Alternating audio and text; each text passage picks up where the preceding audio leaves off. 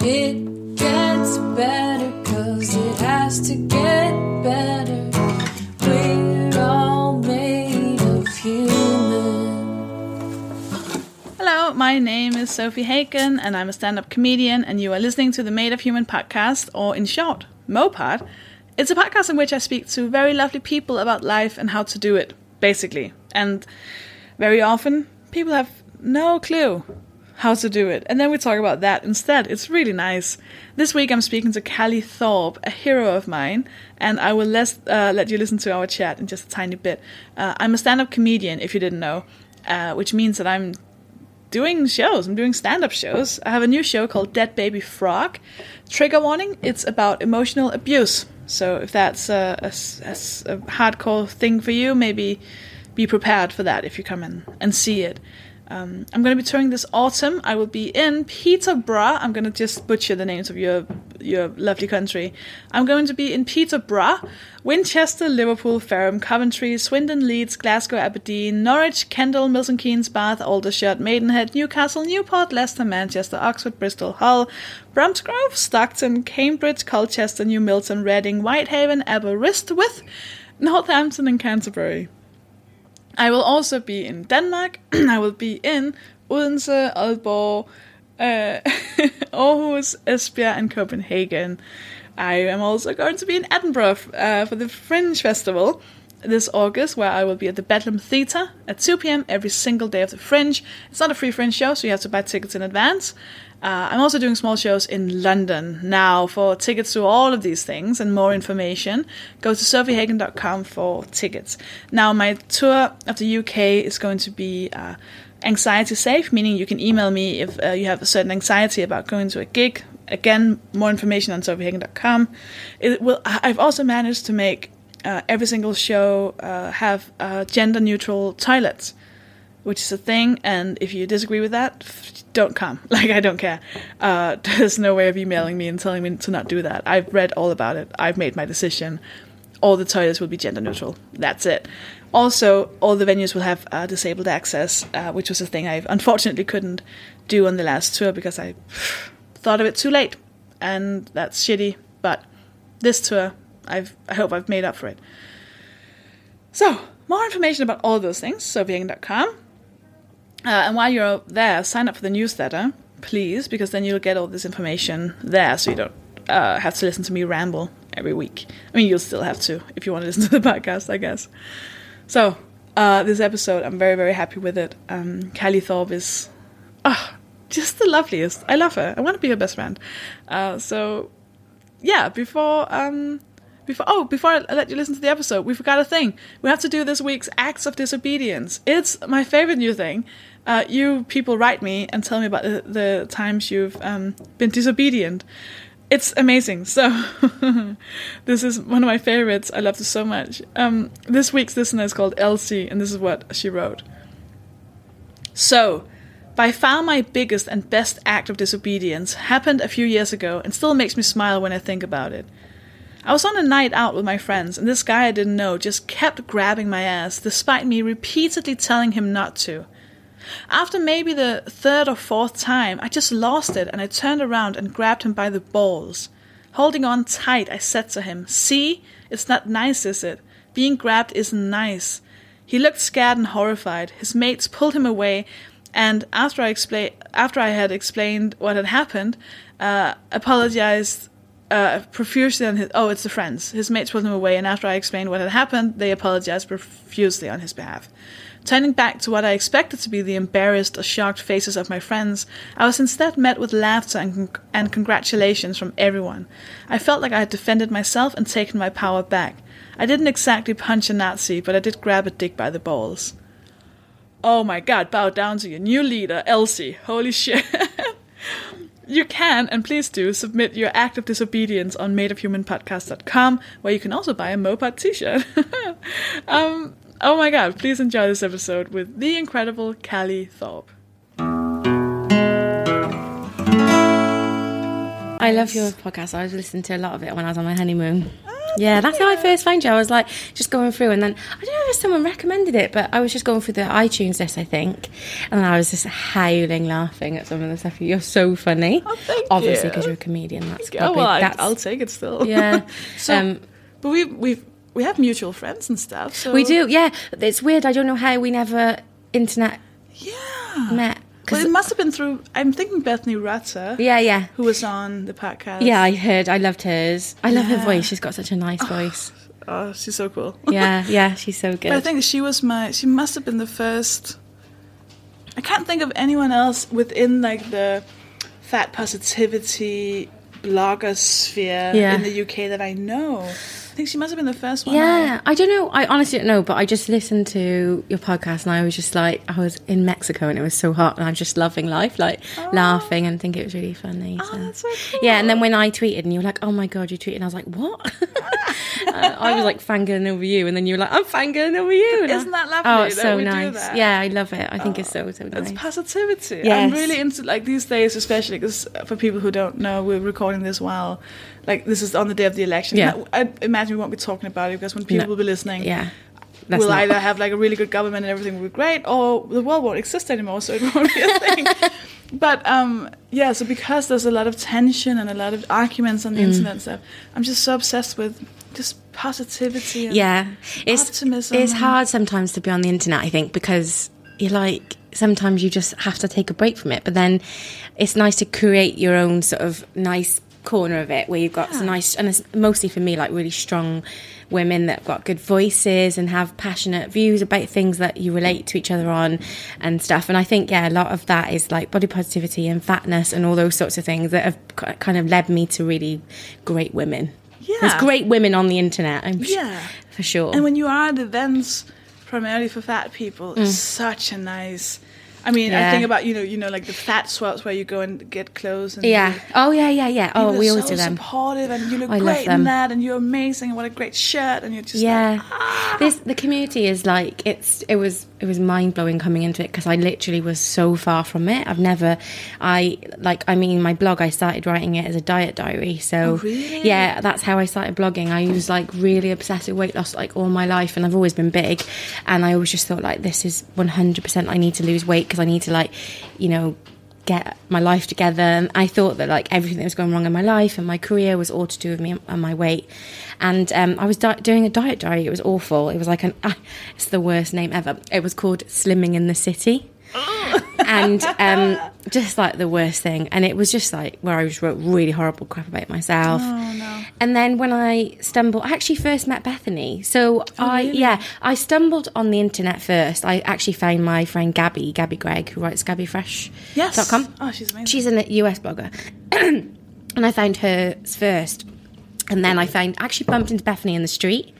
Really? Well, I was walking randomly. Yeah, well, it was on the road where I work, and she was in a coffee shop called Store Street Coffee or Store Street Espresso or something like that, something to do with coffee. Yeah. And I was like, excuse me, because I started to follow her on Twitter, and I was like really engaged with her political tweets, and I've never been exposed to that. Like I grew up in Wales, and like most of my like closest friends still to this day are very slim, so I kind of had a narrow view and didn't understand it. So when I was reading about it and then I actually met her, I was like, oh my God, this is mad. And it was just really nice to be welcomed into the community from them. Yeah. So what like so for people who may not know you, so what's your title then? Body positivity blogger, fashion? I don't know. I think, to be honest with you, I feel like I'm just like a jack of all trades these days. Yeah. I definitely feel like I'm a body positive blogger. I've always been that since the beginning. And I would have thought I was a fashion blogger because I just, I was recently writing a column for Marie Claire, the first ever plus size column for Marie Claire in the UK. Was that the one where there was like an open, not like an audition, but like you could send in and... No, it was actually like so it was a fashion. Oh yeah, it was a competition. I won basically. Oh, yeah, I applied for that, Did thinking you? I'm not good. And then I was like, well, I mean, there was every reason in the world for me to not get that because I'm not a fashion. I mean, but I think. So how big was you? Yeah, so it was like in the mag. It was the paper mag, and it was a column once a month, and I got to like shoot in clothes and to be like a nice. size 24 woman in a mainstream magazine in a monthly like mag. It was just insane because obviously most people don't see that in magazines. They don't see anyone that looks like me. Yeah. So it was quite powerful to do. And yeah, so I am very much aligned to fashion, but I also like to dabble in lifestyle stuff. Like I love to travel, and I like to speak about travel and experiences being fat when I travel as well. So one of my most read blog posts is called Being Fat in Southeast Asia.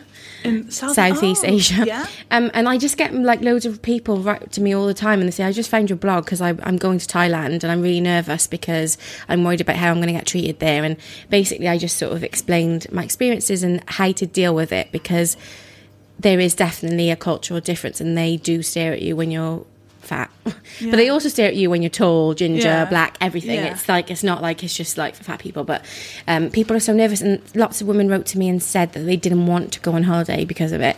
And I was just like, that so makes me sad that people don't want to travel because they're worried about not fitting in a seat, or they're worried about being judged, or they're worried about wearing summer clothes. And I'm just like, no, life's way too short. So but you've not always felt like that. No, I used to feel terrible about myself. And I to be honest with you, I think it's an ongoing journey. Like I can't say that there's every single day I feel amazing. And actually just before my honeymoon, I wrote this post on Instagram and I sort of was really honest and I said, I'm not doing great very much about my body image because I'd had an accident in May of last year, and I fell between the tube and the platform. No, and that's my biggest fear. Yeah, it was the best, like, great day ever. But the thing which saved me was being fat, because I think if anybody else, they would just fallen right through. But those thick thighs, they saved my life. Thick thighs save lives. But yeah, basically I slipped and I was stuck between the train and the platform, and it was really weird. But that day there was no person like guard on the platform, and I literally was wedged in. Luckily my husband Dan was there and he helped me up, and everyone helped me. But I had really, really severe bruising on my legs, and it's still there. I don't know if I can show you, but it's still here. It's gone down a lot, but basically I was really self-conscious about it because, and on top of that, my weight, because I just had been really busy last year, and then I thought my honeymoon's coming up and my skin was bad, everything was bad, and I felt like I sort of distanced myself off the internet because I felt like I can't be here and be this person that's like, love yourself and love your body and do all this and then feel so crap. And I literally had to be honest and say, like, guys, it's actually okay to be like this. You know, I think a lot of girls wrote to me as well and said, women, sorry, I know I should say girls, but women wrote to me and said, I actually sometimes feel pressure to feel like I have to be body positive all the time. And when I say body positive, I don't mean, because obviously when I say body positive, I mean you should always respect other people's bodies, but I mean physically about yourself.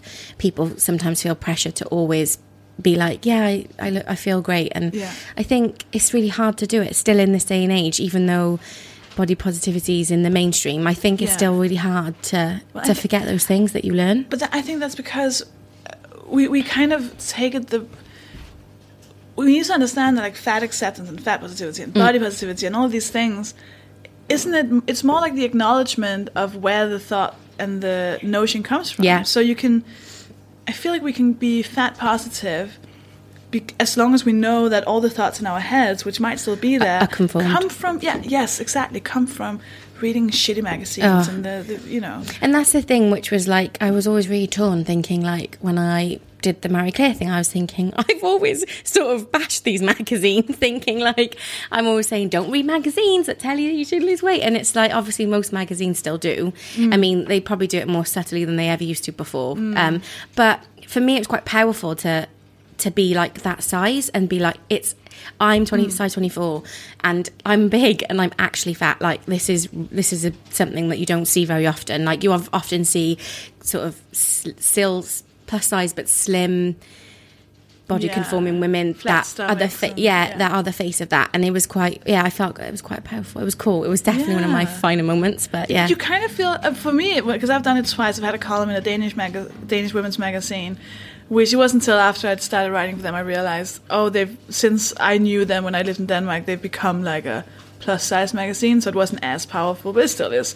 And it was like one of those like for real women. You're like, oh god, that's not a thing. Stop it. No. But then when I went to Dubai to do gigs, this woman came up to me afterwards and said she worked at a magazine and she would love to do an interview. And I kind of jokingly said, because it was such a surreal experience being in Dubai, so I said, yeah, we should do like a swimsuit photo shoot. And she was like, would you do that? I was like, oh yeah, just if you style me and you get like the photographer and make it look great, do it. And she went, oh my god, yes, we'll do it. Oh my god. And then she just started sending me, like this woman came to my hotel with like a bunch of swimsuits, like, measure me, and the whole thing was so weird. The whole thing was just so surreal. And I like turned up and got my makeup done. There was a man with a bird. There was like a man with like a falcon. Oh my god, I've seen this on Instagram. You must have seen it. I posted it It's everywhere. really funny because you're talking about Dubai, but I always clearly remember you posting like your behind the scenes hotel room tour. Oh yeah. And I love it when you do that and you're like, gone away, and then you like give, this is the bathroom, this is the bath, and I'm like, yes, I love a hotel room tour. Right, it's the best I just think it's the best because obviously like, you said it a few times, like you're really grateful you wouldn't normally have experienced this, and often like being a blogger, I've come into a world where I do get to do things that I never ever would have done before, and I do feel incredibly grateful for that. And it's like exactly what you said when you say it, but it's funny. So surreal. It is surreal sometimes. It's like this is like the first time someone does your makeup professionally. Oh yeah, what is happening? And you're like, my face has never looked so good. Why can't I do this at home? And you kind of go, oh, is it meant to be this many layers? Like, yes, I've done it wrong my entire life. Well, weirdly, whenever I have my makeup done professionally, I always think they don't put enough on. Oh, really? They sort of go, like, I fully cake it, like I go foundation all over the face. Oh, okay. But they do like, a bit here and a bit there, and then, but it still looks immaculate. And I'm like, how is this happening? Oh, really? Well, I'm from a completely different world where like fashion is. I've never really cared about fashion because I've never been able to fit into anything. Yeah. And I'm still on like a fashion binge thing at the moment where if I see something I can fit into, I just buy it. Yeah. And I buy 10 of them. 10? Even if I know. I do that with like, shoes. Even if... What, shoes? Because I have really wide feet, so me too. I have to buy like 3 pairs of the one I like just in case they break. I know. When I discovered sneakers, I bought, 12 pairs Oh my god, of these are sneakers. the best. You have to get these. Ooh. They're called Saucony Jazz, but if you go onto the ASOS website, they actually come up on the wide fit search, and they are actually wide fit, and they're so comfortable, and they've come in all different colours. And that's why it's so important what you do. Because it's we know fashion is like inherently like a capitalist thing, and it's not the most in depth but it's such a big part of your life, especially when you're a teenager. It is. It's a huge part of your life. And also, it's really funny you should say that, because I often feel incredibly torn about whether or not, like, I'm doing the right thing. Like, I basically went to university doing human rights and religious studies. That was what I did my degree in. So, yeah, basically I'm more for human rights.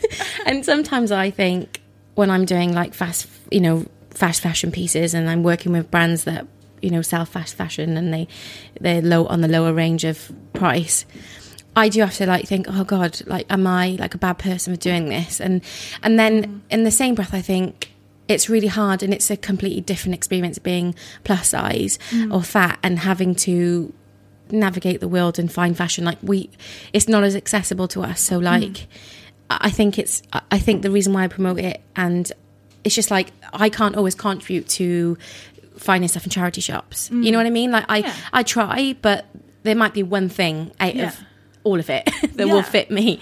And as much as I want to do that, sometimes it's a bit harder than there's a lot of discussion about ethical clothing and stuff, and I feel like I can of course completely agree with it and understand it and would support it, but I mean then I don't think we as fat people are in any kind of position to start excluding anything, because I'll be left with nothing. It's been I do call it. I mean, I do when I say call it brands, but I do like message the PR and ask them like if it's been, there was something recently with a brand, and I emailed them and said like, can I just ask like what the situation was, and got the explanation, because morally I feel like I've got a responsibility to do that.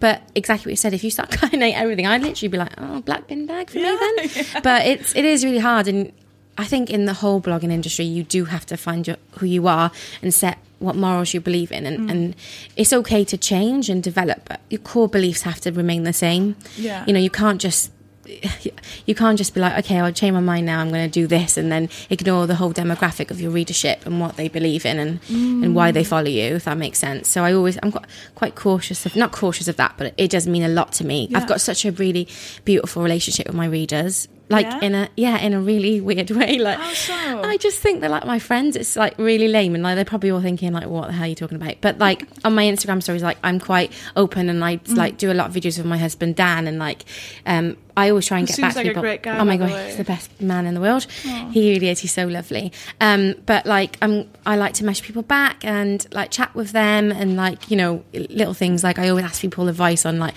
what kind of, how do you stop your cat weeing on a rug? Like my rug gate, I called it recently. Basically, my cat weed on my rug, my brand new rug, 20 times. No. And it was just like days and days of me going back and forth. People like, they were recommending me every type of like thing, like from herbs and different types of like special chemicals and how to stop them doing it and behavioural. And I was like, oh my God. And that they're all just always there for me. And I think I just love that about them. And that's why I always try and, you know, be understanding and reply, you know, and get back to them. Because, you know, I don't want to just be a person that's there and that people like follow and then don't engage with. And equally, I wanted to be, like when I came into the industry, being a blogger, I think people think it's very aspirational, and I like that. I mean, I understand that need for it, but also I want people to leave my Instagram page not thinking that they need to be more, but that they already have enough. It's very cheesy that, but no, but do you know what I mean? I don't totally get it. Yeah, you want.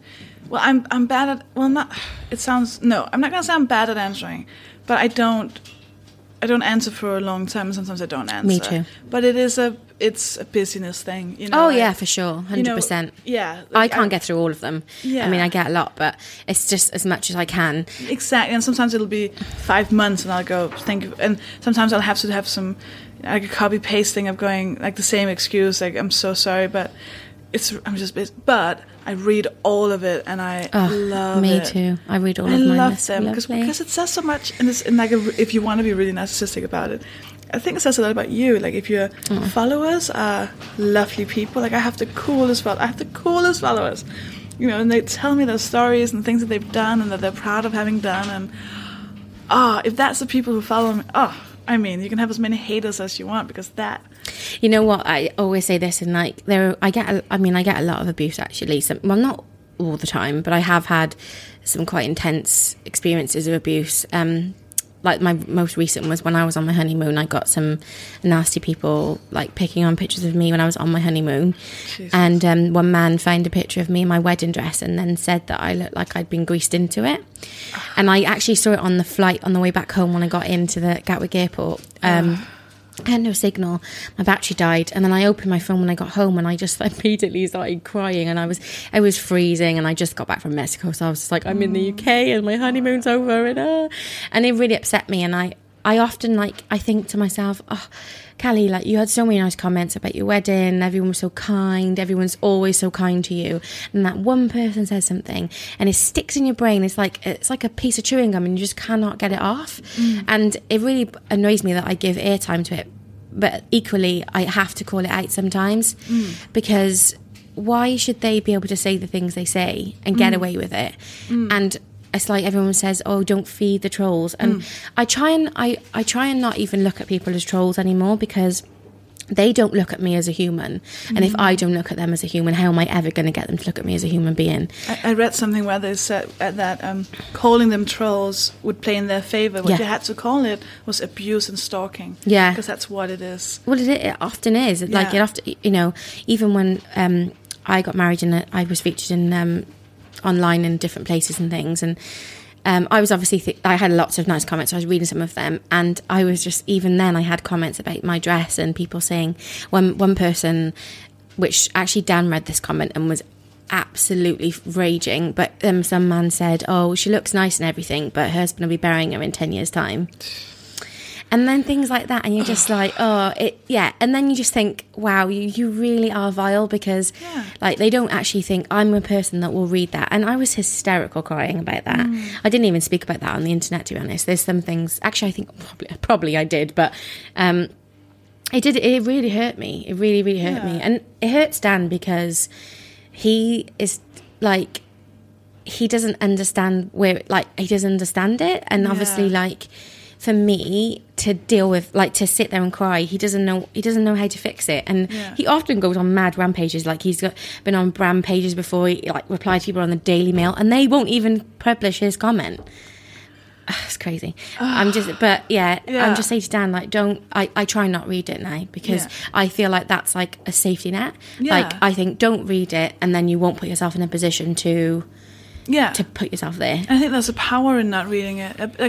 It's annoying because then you don't get to read the good things, but there is a power in going, like, I just I just had 2 friends take over my Facebook page to just ban people so that I wouldn't even have to read it. Yeah. Which is, it feels powerful, because I'm not reading it. Like, what you said doesn't get to me, and that's all you want. You just want to hurt me. But I found one thing that I realized, because I've just been under massive attack, like a big troll attack. Was it since you said the Leonardo DiCaprio tweet? Yeah. The famous Leonardo. And I've seen that everywhere. Piers Morgan was angry and whatever. But I found out one thing about that whole... I found a lot of things about myself. I found out that I don't care anymore. Like, literally, I've reached a point now where I couldn't... Their words don't bother me at all. What bothers me is the stupidity. It really annoys me, because it indicates that they think that I'm stupid. None of them have called me stupid, but it's implicit in them trying to explain to me that I'm wrong. Like, oh, fuck off. Anyways, what I realized was, because then a lot of people in my life found out that this was happening, and everyone tried to say nice things to me, and everyone meant well. Most people would say, like, don't bother about, like, don't worry about them, and fuck them, like, they're stupid, like, don't even listen to them. And all of that kind of felt like, this is not really working. It just feels a bit shitty for some reason. Yeah, like, it's easy to say fuck them because it's in your life now. What helped was the few people, there was a guy I dated who said, keep going. Let's just keep going. This is a good sign. Keep going. Do not stop. Do not even consider stopping. And I was like, yeah, that feels good. Yeah, you know what? A lot of people have, when I've been in the Daily Mail, which is wild in itself, but they do write sometimes articles. Like, they wrote one about my honeymoon, and it was like blogger bullied on honeymoon, like, a lot of people were like, said, you know what? When you have something important to say, when people like that are against you, surely you must be saying something right. And that's even today, like, with my anxiety about the whole election thing. It's like, I've made a conscious choice to put myself out there and put my political views on the internet. And I have, basically, people have said to me previously, when I spoke about Brexit, like, you should stick to fashion blogging. And I just feel like maybe that this path of blogging led me somewhere because I have a voice and I feel like I should use it the right way. Yeah. I'm not saying everyone has to do that, but I just feel like that's what's led me where I am. Yeah. And I always thought I would be working in some charity, or I thought, I didn't know what I really wanted to do, but I knew I wanted to do something to help people. And, you know, some people might think putting yourself on the internet in clothes or in your bikini isn't helping, but I know it is. I know it is, because there are girls and women that write to me, like young girls as well, as young as 13, 14. And I always think, I wish I had someone to look up to when I was a kid, because maybe I wouldn't have such a complicated relationship with food if I did, because I think that is often what it is. We look at fat people and we're like, you're so disgusting, you're greedy, you're this, you're that. And I think it's because I am fat because of the way I viewed food and myself my whole life, and on and off yo-yo diets all the time has made me put on weight, has messed up my metabolism, has caused me to have all sorts of problems. And I just think if we start from the bottom and teach young girls to love themselves and teach them to respect themselves, and if we give them role models that aren't afraid to talk about things like politics and about body image and about things that are uncomfortable and people think you shouldn't talk about that, then we're going to have a better future for kids and for women. I don't know. It's just something that I'm glad that I'm doing, and I'm not frightened of doing it, even if it means I have to cry every 6 months. It's worth the tears, babes. I'm nodding furiously. Like, yeah. Everything you're saying is so on point. It's so true. And it is. So, because regardless of what your job would be, they're just saying stick to fashion blogging because that's what you do. You could have been an actual politician with like a PhD in politics studies, and they would still have said, "Oh, yeah, you should stick to the kitchen or whatever." Yeah. What they're saying, every single troll or abuser we've ever encountered, they're all saying the same thing. They're saying, "Shut up." It's the one thing they're saying. They don't disagree with us. They don't disagree with our views. They don't even necessarily think the things that they're saying. What they're angry about is the fact that we are speaking. Yeah, That's and saying anything. Like a really essential thing, that how dare you speak when I man. I man. It is man. mostly men. Weirdly enough, do you know though, I do actually get sometimes. It's not like direct abuse from women, but on like featured pages and things. I'm pretty sure Bethany spoke about this potentially on her. I can't remember now. It's been spoken about somewhere, but basically when I get featured on pages like by brands and stuff, I often get women saying, "This isn't flattering. You shouldn't wear this. Fat people shouldn't wear this. I'm plus size and I wouldn't wear this." And I feel again it's education. It comes down to them not understanding why they're entitled to look away, why they're entitled to wear what they want to. Internalized. It's internalized. For sure. We got it. And this, I couldn't help but this made me laugh because I've started a Danish fat acceptance organization. Oh, right. It's quite political and quite semi-aggressive, and like we call ourselves anti-capitalist and obesity glorifying, just to be like really like this is like To just put it out there. yeah, just put it out there. And there's this woman who's made a YouTube channel just to pick on us, and it is the funniest thing because I was like, oh god, it's like an 8-minute long video, and it's called like the problem with this organization. And I thought, oh, I can't. And you in your head, you know what she's gonna say, and it's unhealthy, blah blah blah. But the whole video was her saying why they shouldn't have to worry about losing weight because it's actually really easy. What I had to do, and then she told an 8-minute story about how she lost weight, and it was clearly like the biggest thing that ever happened to her. It was clearly like she kept mentioning how much she'd lost, how she did it, and she said it in such a way of like, I'm gonna have to admit, I used to be fat. And you could just tell how this was like, oh my gosh. It was, she'd been told, you have to be thin to be worthy. Yeah. And then she had put herself through hell. And we've tried dieting, it's not fun. And then she put herself through hell, and now she's thin, and now she's still not happy. So she has to talk about it all the time. It's like this big thing. Like the thing is as well, like I think it's very hard to address the issues with like dieting and stuff, and it's like I sometimes feel that I can't eloquently say this, but it's very hard to explain to someone how much mental torture goes into dieting and how it never really leaves you in a way. This might sound exaggerated, but when I think back to the kind of times that I used to cry watching like Biggest Loser, or there was one which was like Fat Families, and it I had to watch program after program, and I used to throw everything out in my house, out of the cupboards, and I would put soap on the food and put a fit picture of myself looking really disgusting on the fridge, and all of those things, and being convinced I'm never going to be in love, and having people actually say that to me, you're never going to meet a man, all those sorts of things. Even worse, they accept it when you say it. Oh, I want because I want to meet a boyfriend. They go, oh yeah, good. So when are you going to go to the gym? Like, they're just accepting that as a fact. And the whole time I think I've used to just accept it all and think it was normal, and now I realise it's so not normal. And I'm not against people doing what they want to do with their bodies. I believe in body autonomy, and you do what you want, but I just wish we had a healthier approach to it.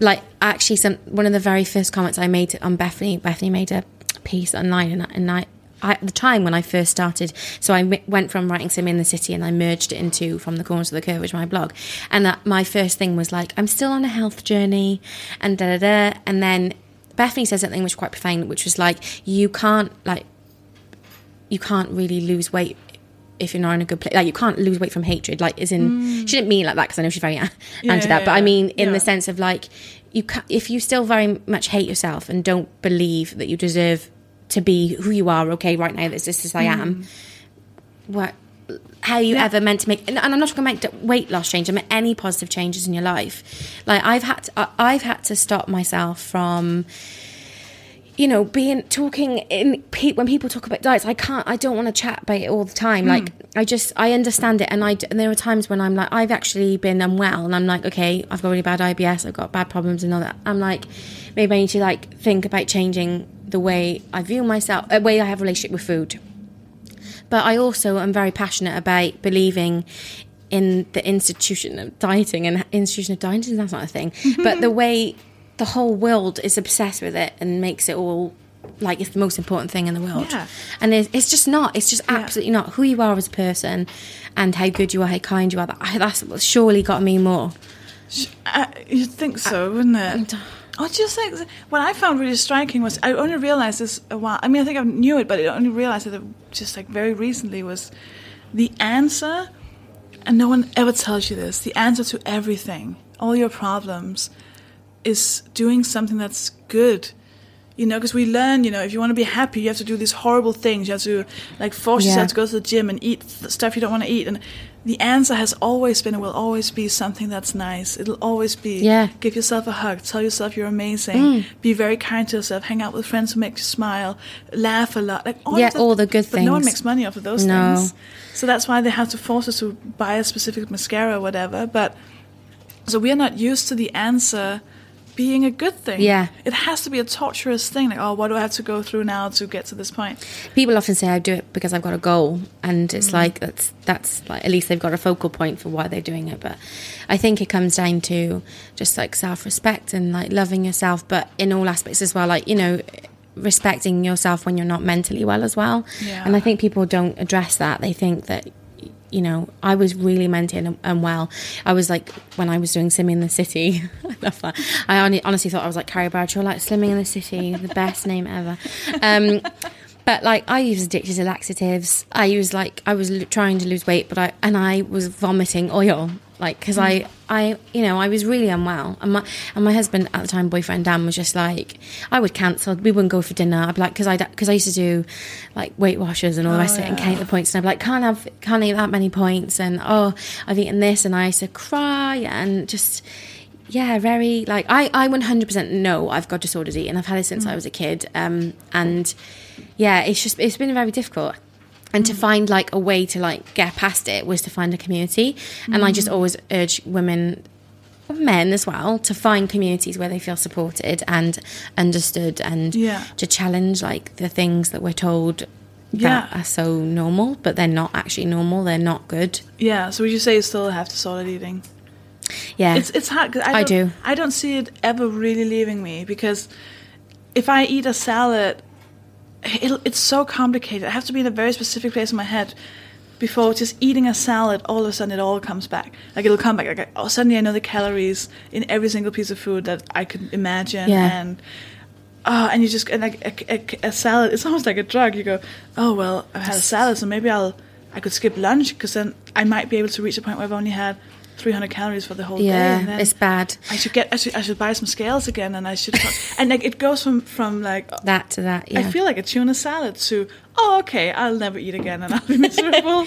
I think my disordered eating is linked to, like, not necessarily, like, I don't ever like do diet plans or anything, but like I'll sort of be obsessed about like I don't know how to say it, but like I would get obsessed with like the salad situation or something, and then think, yeah, I need to eat this to feel good. And often when I do like eat well, I'm just saying I eat well because there's no such thing as bad or good food. But if I think I'd be like eating well because I'm eating a salad, like it convinces you. You do go back in the mindset and you start thinking all these things, and then you're like, oh. But at the same time, I try and apply intuitive eating to my life now. Yeah, but so hard. It's very hard. Because my intuitive eating is I want to eat all day long. It's so hard, because you kind of go, okay, come on, buddy, what do you feel like? And it goes, who are you? Like, we've never had a conversation before. That's it. And you go, no, it's me. You've been my body for 28 years. And it goes, yeah, but you've never cared about me. You've never asked me a question. I tried to give you signals for the first like 15 years of your life, and you did not listen once. Yeah. So why should we? And that's the thing. Like, I often think, and I'm a person that like I stress eat, like, and I have really bad anxiety, and suffer terribly with it. And like today, I feel really anxious right now. I'm like, and I get like a pit of like an ache in my stomach and I feel unnerved and edgy. Yeah.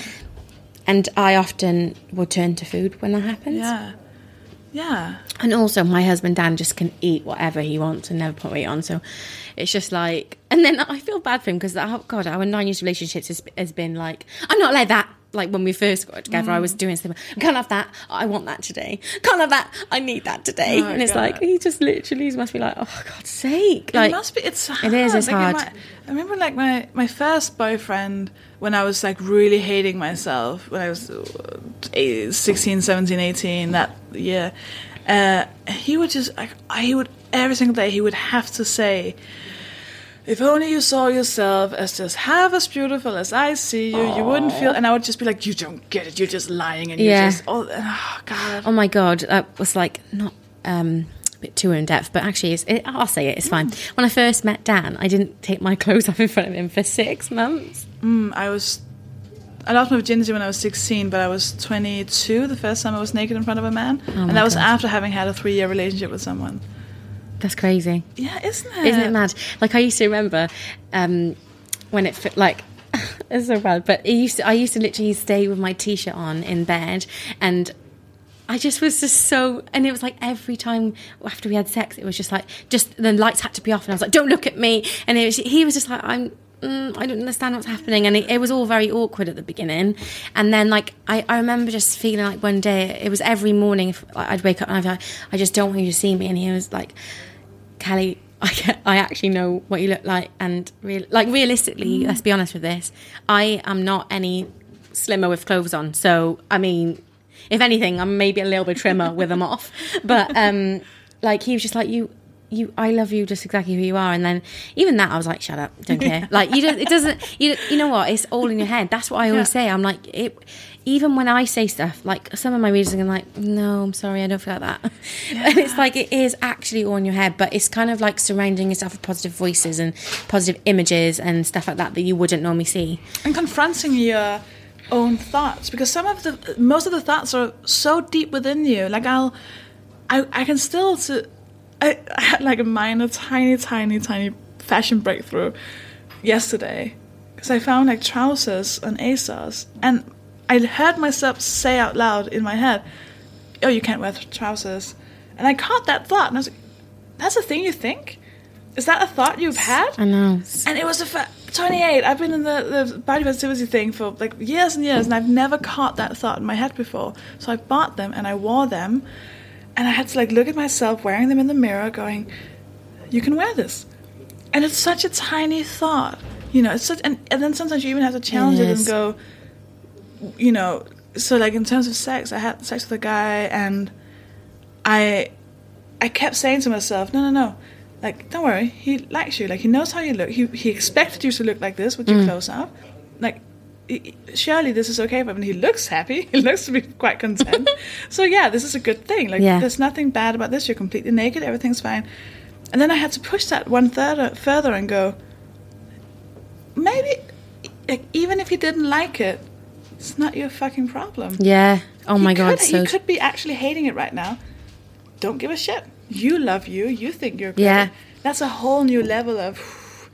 You know, it is actually one of the first ever like interviews I did was with the Times magazine when I did a shoot with Evans, and they were asking questions and they asked me about my relationships, and I said I had a boyfriend, and I said to the reporter, oh, when I first met my boyfriend, I thought that he was a chubby chaser and that was the only reason why he liked me. And they actually put that on the front cover of the bloody mag, of my section, and I was just like, oh my God, like I'll never, it's just there for me to look at forever. But it's true, at the time I did think that. I used to think, well, he must only fancy me because he only likes fat women and only likes plus size women. And actually, when I look at his past girlfriends, they've been like size 6, size 14, and then when I first met Dan, I was like size 18, 20. And it's like, actually, I don't know if people believe this, but you can actually like someone on who they are and not just what they look like. And he was just always like, he always laughed, and it actually annoyed him quite a bit, actually, because it is a bit almost disrespectful to assume that of somebody, especially someone that you really care about and that, you know, I'm literally married to him now, so it's like pretty sure. You like him quite a lot. I like him a bit. Yeah, he's all right. But it's also just from experience. Like when you've met enough people who fetishized you, you end up going, you're probably one of them. Like, why would you? You don't want to just open yourself up and be completely vulnerable. Yeah. To like, that's why there's that whole, what do you call that? Like because like the stereotype about the fat woman who's like defensive. Yeah. And like angry and like, oh, don't come near me, because why would I let you come near me? Like, there's like hundreds of you on Twitter calling me a fat bitch. Like, why would I trust that you're not one of them? Or people who like kiss you and then they turn to their friends and laugh and you go, oh, fuck. You don't want that to happen. I've actually had girls leave comments on my Instagram on pictures of me and Dan and write things like, how am I still single? ... It's because you're an arsehole, babes. Yeah, I think you just answered your own question. Sorry to put it out there and ruin that for you, but it's because you're not a nice person and that's why you're still single. But it's so funny, and it gets on my nerves, and I'm just like, oh, it's just absolute madness how people react, and as if I can't have an attractive boyfriend because I'm fat. Okay, like, it's just the weirdest thing. So what happened? How did you? Was there a clear moment? Not with your boyfriend, not like, but how I meant in terms of body positivity. Like, when did you? Like, do you remember the first time you encountered it? Like, did you? Yeah, so that was... Actually, I just recently am doing something with Marina Rinaldi, which is a plus-size designer brand in Milan. They're amazing. Wait, what? Are you designing? No. I'm just doing... it was a designer. It's a designer in Milan called Marina Rinaldi. They're part of the Max Mara group, so... it's great to have an option for women to have designer clothes, like fat women, because obviously it's not something that we're afforded to most of the time. But basically they've got a campaign called The Turning Point, and it's about sharing a moment that changed your life. Amazing. I actually wrote about it in The Guardian as well years ago, like 2 years ago now, and it was like a moment that changed me. And the moment was actually sitting down to Google plus size swimwear. I had a book, and I've still got it, and I've put a picture up on the internet a couple of years ago, and in the front page it says, must lose weight because I don't want to be a massive fatty on the beach. And it was a book that I was writing down all my meal plans in, and I had a holiday booked to Barbados with Dan, my husband, and I was like, oh, I need to lose weight. Like, I was just desperate to lose weight. And I remember I had my appendicitis, I had appendix removed, and I remember coming out of the surgery, standing in the mirror in my hallway in my old shared flat, looking in the mirror and thinking, oh, I'm kind of glad I had my appendix removed because I lost loads of weight, because I was in hospital for 3 days, extended time, because I was unwell, and I lost like probably about a stone, I think, in less than a week I lost a stone, because I was unwell for a whole week. And I remember thinking, oh, so great being unwell and losing all this weight. And then I was like panicking, and I was, at this point, I'd already had written my blog, and I'd sort of been just used to it. And I didn't have long left to the holiday, and I had no swimwear. And I was like, what am I going to do? I used to wear this one black swimming costume that I got from Evans, and I'd wore that on holiday with Dan before, and it was ruined and damaged, and I was like, I need to find it. So I searched plus size swimwear, and then Gabby Gregg's blog popped up, and she had a blog post, and I remember the blog post, it was where she was in Vegas. She was wearing a high-waisted electric pink bikini, and I literally was like, what is this? Like, what world have I come into? And I must have read a blog for about 3 hours. I just went page to page to page. And she was like same size as me at the time, probably about size 20. And I just was like, this is madness. This doesn't exist. Like, what? Like, my whole life I thought that like I could only shop at Evans, and I saw that there was a world, people were talking about plus size fashion, and it was like a slow... It was almost like I had like a really tight corset on me, and slowly I was unraveling it, and I was like, each time, and it's like a weird like thing to say, but it really, really helped me. And then I think within a week I got rid of Swim in the City, and then I changed my blog to From the Corners of the Curve, and I was sat down with my friend Anthony, and that we were chatting about what I should call it, and we came up with From the Corners of the Curve because there's no like there's no end to a curve. You can make whatever you want. Do you know what I mean? There's no. It's a curve. There's no direction to it. You can. It doesn't really make sense, really, when I think about it. But whatever. It sounds great. So, and I just thought then, and I just started. Actually, I decided to just read up on the politics behind it, and I really got into it. And I've just always, and that's when I kind of stumbled on Twitter, and then Twitter's like just the best because you meet all great people. And then I started to get invited to events, and that's when I did something with Evans at the beginning, and then did an interview with the Times Magazine, and it kind of went from there, really. Yeah. So it's definitely been a wild 5 years. It's 5 years in July, I think, since I started my blog. And when I think back to the fact that I had a blog called Slimming in the City, which was basically a blog all about how much I hated myself and how I should eat like food that basically, I used to make this thing which was called Scan Bran, and it's like essentially cardboard. I'm not exaggerating. It's like cardboard, and I used to make fake Ferrero Rocher with it. I used to crush it up and mix it with like 1 teaspoon of Nutella and roll them into balls. And I was just thinking, it was like recipes like that on there and stuff, and just a lot of me saying how much I just didn't like myself and stuff. Wow. And like promising to be, don't worry. Yeah. Well, I thought I did the blog because I wanted accountability for my, I was like, if I tell the world, then I will definitely lose weight. But actually, or like I'll throw out all of my clothes, so now I have to lose weight so I can. That's correct. People do that though. Yeah, people do that. Yeah. I think I have actually, or bought a dress that's way too small you can't fit into. Yeah, it's like really expensive, and like, now I have to do this. That was one thing that with my wedding dress that I was quite like proud of myself for, because I felt a lot of pressure throughout the wedding at different various stages to lose weight, because like the wedding industry is literally like obsessed with weight loss. There is no corner of it unturned. It almost comes with the thing. This thing, 100%. And I went in and tried my dress, and I found it, the dream dress. I put it on, and I was the same size the day I put it on, and I was exactly the same size the day I wore it. Nice. And I made the choice. Like, I went up and down, and I told even my readers, I said there was times when I, like, thought, I'm going to try and lose weight, and I literally went through, like, 1 week of being like, okay, I'll try to lose weight this week. And I was just like, Kelly, like, why are you doing this to yourself? Like, this is not a good thing, like, to do this. You have to punish yourself, to make yourself, like, you've read one thing on Pinterest, and now you're back to square one again. It's like, you're better than this. That's what I literally had to say to myself. And I never felt more beautiful on my wedding day in my entire life, ever. And and I wore a really tight fitting dress. Like, I went against the grain, like, because obviously when you read like Pinterest articles, it's like the best wedding dresses for curvy body, and it's like, and everyone sort of, it does say to you to wear A-line, black wedding dress. That would have been funny. But like A-line and nothing too tight fitting. I went for like a Kim Kardashian trumpet dress. It like went in and out at the hips, and I had it was low cut, it was V-neck, it was like, and I just felt great. And there's pictures of me at different funny angles where I think my arm looks big, but my arms are big, so what do you expect?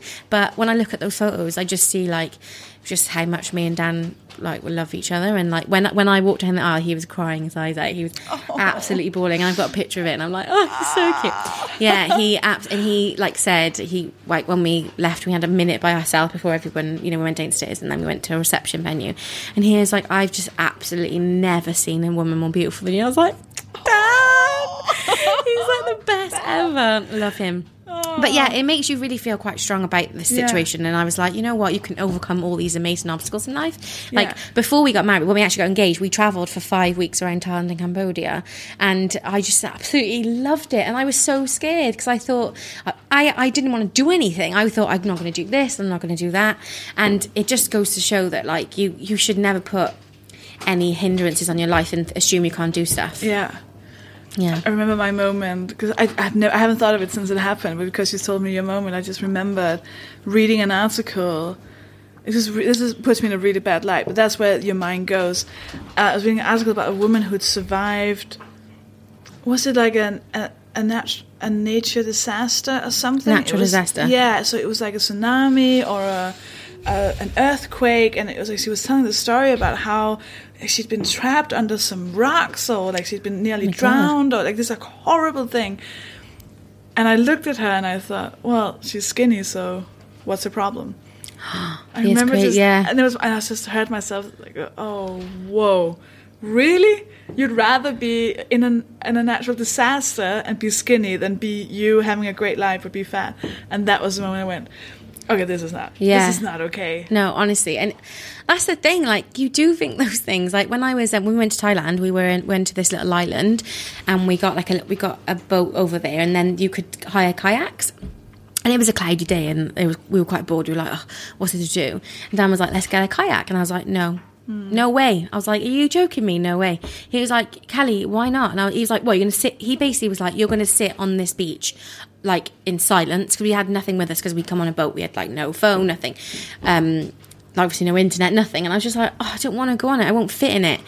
And he was like, you can either get up and try, or you can sit here and be miserable. And I was like, okay. So we got up. I got in the kayak. The Thai man laughed at me, 100% laughing at me. But he was nice, and, like, he helped me in.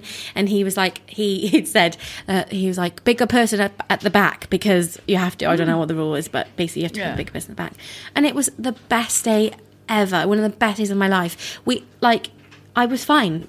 The kayak stayed afloat. We, like, kayaked all around these little islands, and, like, we went snorkeling, and it was just absolutely amazing. And then I thought to myself, like, if Dan wasn't there to support me to do that, I would have stayed on the beach, and I wouldn't have saw all these things. And then the next day he proposed to me, so that was pretty... Actually, it was the same day, possibly. It was amazing. But yeah, it does make you sort of think, oh, you just have to let yourself have the things. Yeah. You have to let yourself have the happy moments. Like, just because you're big doesn't mean you have to hinder your life in any way. Yeah.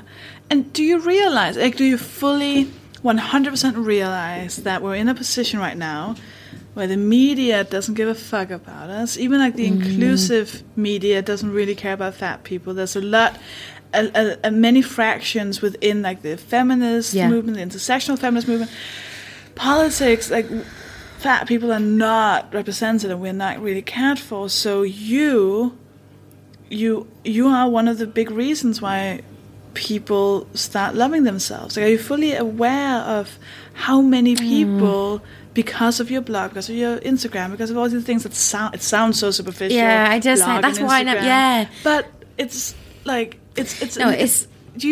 can you even fully comprehend how important it is? The thing is, I can, because I was a reader of another person. I came on Gabby's blog. Like, me and Gabby are friends now, and, like, I always, like, sing her praises, because Gabby's also a black woman, so, you know what, to take up space as a black woman. Like, the thing is, I worry about myself being, you know, at the forefront of it, is that I need to also give space to black women, black fat women that also need space. They need to have a voice. And sometimes I even think, am I taking up too much space by doing this? And then it's definitely, you know, it's something I'm working on, and finding a way to push forward. Yeah. You know, be an intersectional feminist, basically. Yeah. I didn't even... Do you know what? This is the thing. I didn't even know what intersectional feminism was until I came on the internet.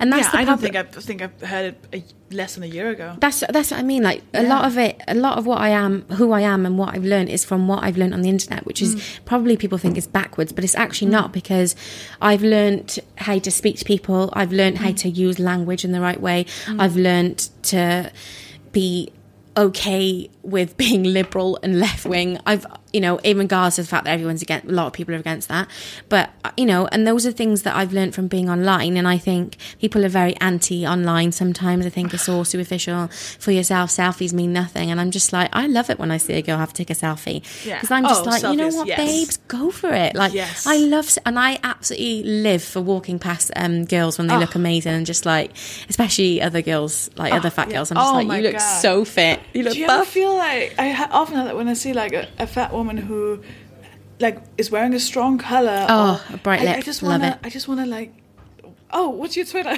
Yeah. where do you exist? Like, how have I not heard of you? Like, no, it's you just want to... Yeah, no, it is. It's amazing. I actually meet quite a few people. Met a few of my readers, actually. It's amazing. But when we went to Thailand, I met one of my readers in Thailand. Her name was Jan, and she took Dan and I around Bangkok. Oh, wow. It was amazing. And I also another reader in Cambodia as well, her and her now fiance, Sarah and Yut, they took us all, like, the local places in Cambodia, and like, Yut tried to explain to me, because I had a lot of people, like she had people grab me in Cambodia, grab my skin and like point and laugh and take pictures of me, and I was really, really distraught. And actually we went for dinner that night when this night that happened, the incident happened when I was at a waterfall in the waterfall pool, and there was like 4 men at the front just like filming me, and I was like, and Dan was like, he again lost it, he's like, stop staring, like I was walking up the steps and they were grabbing me, and it was just insane. And explained to me, he was like, you know, in Cambodia, like if you're big, you're seen as wealthy, and it's a wealth thing, and they haven't seen people, like poverty is still very extreme in Cambodia, and to have another perspective really helped me open my eyes. And it's like, I'm not excusing people's behaviour in any way, shape or form, but it is a cultural thing, and sometimes you do have to realise, but also about getting past those moments and not letting them affect you. And well, it's so weird, isn't it? Because I did a gig in South Africa, in this very, very tiny club, and the majority of the audience were black South Africans, and I did my usual stuff of going, oh, hey, you know how people hate fat people? And they were like, no. I was like, oh, what? What? Is that not a thing here? Is that not a thing here? They're like, no, that's not. I was like, oh, I guess I'm moving to South Africa then. Oh my God, are you serious? Such a, and I think I kind of went in, because I assumed it was there because I'd heard another comic do material about wanting to lose weight, so I just assumed, oh, here we go again. It's that, but it had been a whole other situation, and I was doing my fat people, we're okay, and they're like, yeah. We know. It's so funny. I love that. So that's like the opposite. There is power in it, and there's for sure. And I mean, I often think that every time you say something, everything has meaning. Everything has everything you do has a purpose. And I just think, go forward with your selfies. Go forward with your bad self. Wherever you want. And like, I know I'm just developing all the time as a person, and just like, and being in different places helps you learn about other people and how they work and why they work. And I used to be a judgmental person. Like I used to think when I was fat, there were people fatter than me, and I'd be like, I'd never be that fat. And now I look at someone bigger than me and think, I am so privileged because I will get treated better than you. Yeah. And now it's a different way I look at it. And then, like, and you do feel like going, you speak. You know, like, literally. I'm going to give you more room because you get less room than I do. Like, it's just like a natural thing that we just have to. We have to do it because, I mean, I do struggle a little bit on the internet sometimes, though, with calling out people. Like, I'm a person that likes to take it to the DMs and talk to people about stuff, but I think we have a nature of calling out people in a way which maybe doesn't engage them all the time. Yeah, there's room for error and stuff like that, but it is a tricky one, because then there's also the whole tone policing thing of like, sometimes you do understand that people are very angry. That's the thing, and like that's where I really don't know how to handle it, because the tone policing thing is exactly that. Like, you just think, well, I can't tell you not to be angry, but sometimes I think there are ways to engage conversation and also teach a person in a way that they can take something away from it. But then, that's why I'm learning every day. Like, I feel like, I know what you mean. And that's why I want to say, like, I'm not saying this is the case, but I don't want people to put me on a pedestal, because there is a good chance I will fall off, because I'm not gonna be getting it all right. Like, there's probably things people are probably writing about me right now saying, "Did you hear what fucking Kelly said?" Like, I'm not gonna get it right, and it's absolutely okay to say that. Like, I feel like I can't always put things as eloquently as other people. Like, I love reading Bethany's political pieces because she writes things in such an amazing way. I can't really do that. Like, I don't know how to write. I mean, she's a writer. Like, I feel like I'm a writer because I write a blog, but I don't. You know, they're just things that I just can't say in a certain way, and that's okay. But just learning every day to say and do the right thing, and also being okay with being pulled up on it. And also, a lot of the time, I'll just sit back and I have a thing of reading threads and things, and I'm like, oh yeah, let me just like take, you know, what I think about this and what I think about that, and then just letting it sit with me. But I'm also not afraid to stand by things I believe in, because I don't think that you should succumb to everything everyone says. You should still believe in things that you believe in regardless, but it's just as long as it's the right things. Oh, that's so exciting, because that leads me to my penultimate question. It's a new question I've just added today. So, say there was like a war happening. Like we have a dictatorship, we have someone there out killing people. They have like armies in the street, and there's a resistance movement who are like going out trying to like bomb the government buildings, trying to take down the dictator, trying to fight for people. And then of course in that whole, so there's both like the bad guys, there's like the resistance fighters, and then there's regular citizens who keep to themselves and try and stay neutral and don't want to get into trouble. In that scenario, where would you be? What would you be doing? I think I'd probably be on the resistance team, wouldn't I? I'm pretty much a loudmouth on the internet, so yeah. No, I think I would, because the whole time since I've been doing it, you said earlier about you just think, I'm not worried anymore.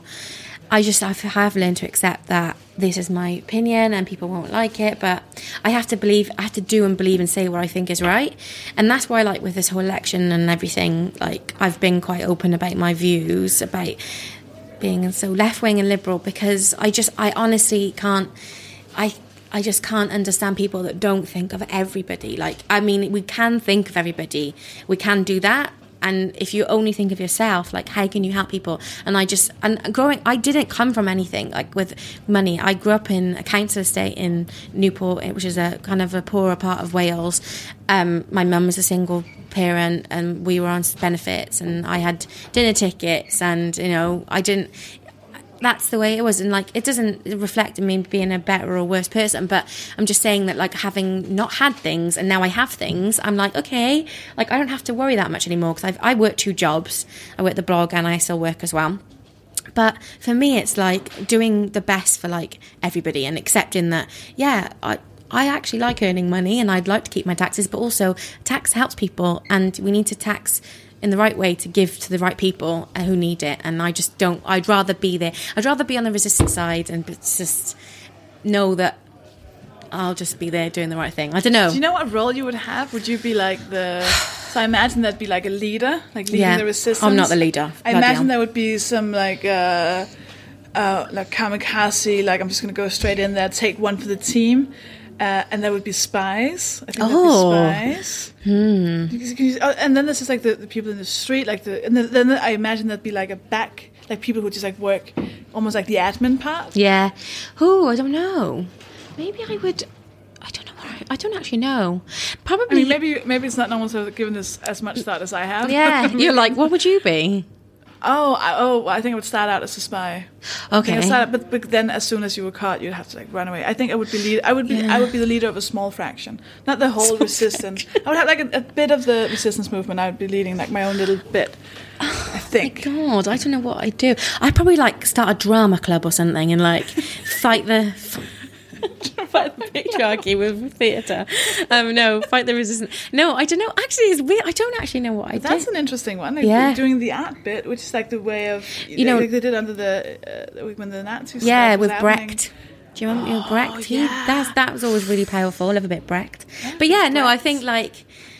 I think the thing is with me is like I talk really fast, so I could not be a leader, because I'd be like, and guys, you should and do this, and they'd be like, didn't actually get any of that, Kelly. And I'd be like, soz. I talk so fast. I have to hold myself back. Like, I'm talking slowly today, but mostly when I'm on my Instagram, people are like, what? Oh wow. Yeah, I talk really fast. I have to really tame it down. But that's really good, because we are running out of time and have one more question. Oh, okay. No, it's not on you. This is all on me, because I could talk to you forever. Okay. But I feel like it would be very long. So, I always ask this, so you may have heard it. You've definitely heard it if you've had Rebecca. So, and people who've listened, they're like, just learn how to phrase it. But I'm not. So, you're holding yourself as a baby. You've just been born. You're screaming and crying because everything's scary. But there will be scary moments in the rest of this baby's life. And up until the point where you are now, what's going to happen in the baby's life. So you get to say something to this scary, scary little Callie about what's going to happen. And you can't change anything. But what would you say to kind of calm yourself down? I should have prepared for this, because I always hear it on your thing.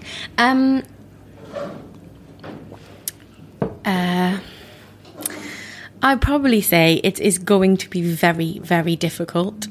It will be difficult. And I'd have to say, you're going to be very anxious. You're going to be an anxious baby. But it will, I feel like this is such a cliche, but it will actually be okay. And you will get past it. And being good always overruns being bad, like in a cheesy way, but like I always say to my sister, like, you always have to stick to like what you believe in, even if it's the most like ridiculous thing, because I think being a good person, I do really believe being a good person, like you will be rewarded for that in whatever afterlife there is. I do really believe that, and I've just always like thought that way. So it will, what goes around comes around. It will all come good in the end, I think. And also, I would tell them, some days you're a pigeon and some days you're a statue. That's one of my favourite sayings. That's lovely. Because some days you're a pigeon shitting on a statue, and some days you're a statue being shat on by a pigeon. Yeah. That doesn't actually make sense, does it? Does it? I don't know why it's I feel my like favourite. it did. It did, but I feel that sometimes you... Have I overthunk it? That's not a word. I feel like sometimes maybe you don't get to be either. Sometimes you're not shat on or shitting. I don't know. Some days you're a pigeon, some days you're a statue. I don't know what it is. Sometimes you're a pigeon, sometimes you're... Some days maybe the statue has all... I don't know. Yeah. There was a reason why I really like that quote, and I have to Google it now. I'm disappointed in myself that I seem like weak upon my final statement on this. Can we rewind it? Take it back. No, it's perfect. It's perfect because the baby will be like, "Oh, I won't even have it together by the time I become an adult." Never seen a baby pigeon. Have you? Oh, never seen a baby pigeon. Is it? Oh, I'm gonna say, is it not an egg? Yeah, but when they grow, like when they pop out of the egg, they're small birds, right? But I've never seen one. They must come out as giant pigeons straight away. But that would be a huge egg. I know. We're going to have to Google this afterwards. I know, but I've never seen one. And I look for them all the time. I've been shat on by pigeons many times. But my nan used to... That's why they keep the babies away from you. My nan used to say being shit on by a bird was good luck. Yeah, I've had that. That's bullshit. It's actually disgusting. That's I'm like, bullshit. why? Oh, I'm just literally got shit all down my arm. But, so, thank you for doing this. Where can people find you? You can find me... I'm actually rebranding my blog, so I'm just going to calliethorpe.com shortly. So calliethorpe.com and Callie Thorpe on Twitter and Callie Thorpe on Instagram and probably Callie Thorpe on Facebook. So yeah, just me and my name. Perfect. Thank you so much. Thank you so much for having me. I love you. I love you so much. Love you. Thank you so much for listening. I love doing this podcast, and you know that because I keep saying it. I really do. It's my favorite thing. I get to make all the decisions, which I'm... Well, you know from having listened to me on these, it means everything. I'm quite a control freak, and it really lets me do what I want to do, and I'm so happy that you like the thing that I like to do. That's quite a lucky match, isn't it? So please keep sharing the podcast with whoever. Like, I'm not gonna. There's no sponsor, I'm not gonna like buy a billboard. I don't know how to spread the fact that this podcast exists. If you don't tell anyone, no one will know. So please share it with a friend that you think might like it. And you can always leave a 5-star review on iTunes or a comment or anything, because then it'll pop up in the iTunes thing, and then people can find it in that way. And if you want to help out, it takes a lot of time. And I'm not complaining about it. I'm just saying I've begun to be very busy, which is a nice thing. It's a really good thing. But I am busy, and it really helps that I can sometimes say no to like terrible gigs or stuff like that, or meetings and stuff, in order to sit and edit this podcast, or in other ways prepare for it, like email people about it or something. And in order to do that, I need to be able to pay rent, and so it really, really, really helps me a lot when you decide to donate, and so many of you do. I use Patreon, which is patreon.com/Mopod. You can always give like a one-off donation on the Mopod.com, madeofhumanpodcast.com. But if you use Patreon.com, you just have to sign up once. You decide how much money you want to donate per episode. It's in dollars, so that's fun. And if you give more than $5 per episode, you become a friend of the podcast, which means that you will get access to Patreon-only content, such as videos and extra episodes. There's a few up. I'll make sure to put up more once everything calms down. And you also get a shout out at the end of the episode, meaning I will butcher your name. So, thank you so much to these absolute heroes. Thank you so much for supporting. I would like to thank Kathy Draxelbauer, Robert Knowles, Eve Wingrith, Victoria Greer, Marnie Biles, Olivia Hove, Zoe Cumberland, Joe C., Jane Young, Robin Capper, James Frew, IC Stars, Karen Threathaway, Russell Hughes, Ida Søgaard Larsen, Lucy, Inger Ellingsen, Imogen Wilson, Maddie Searle, Justine Hughes, Andrea Papillon, Caleb Melqua, Zach, again with his silly name, Manex, Geest, Zach, clever, Jessica Stolbeyer, Meg, Emma Chan, Sylvia Novak, Georgia Brown, Kathy Beeridge, Emma Walton, Andy Walker, Geraldo, Ashton Cronin, Claire, Danny Beckett, Fiona Richardson, Rachel, Grace Souther, Kat Pillar, Harold Van Dyke, Amy, Eleanor, Sarah Ferreira, Ika Sith, Cherie Dunphy, and Daniel Reifers. The funny thing about this is, I'll see you pop up on Twitter, or someone will mention your name. Like someone came up to my show and went, "Oh, my friend Grace Souther," and I was like, "Grace, I know that name. Why do I know that name?" It's because I've said it every single week for quite some time. So your names are like in my head now forever. I'm sure if I met you in like 20 years, I'd be like, oh, Victoria Greer, it's you. So, thank you to all of you. You can go to patreon.com/Mopart and donate however much you feel like giving. Thank you to Bailey Leonard for my jingle, to Linda Brinkhouse for my logo, and to the Phoenix Artists Club and Peter Dunbar for letting me record episodes there. I will speak to you next week. Goodbye!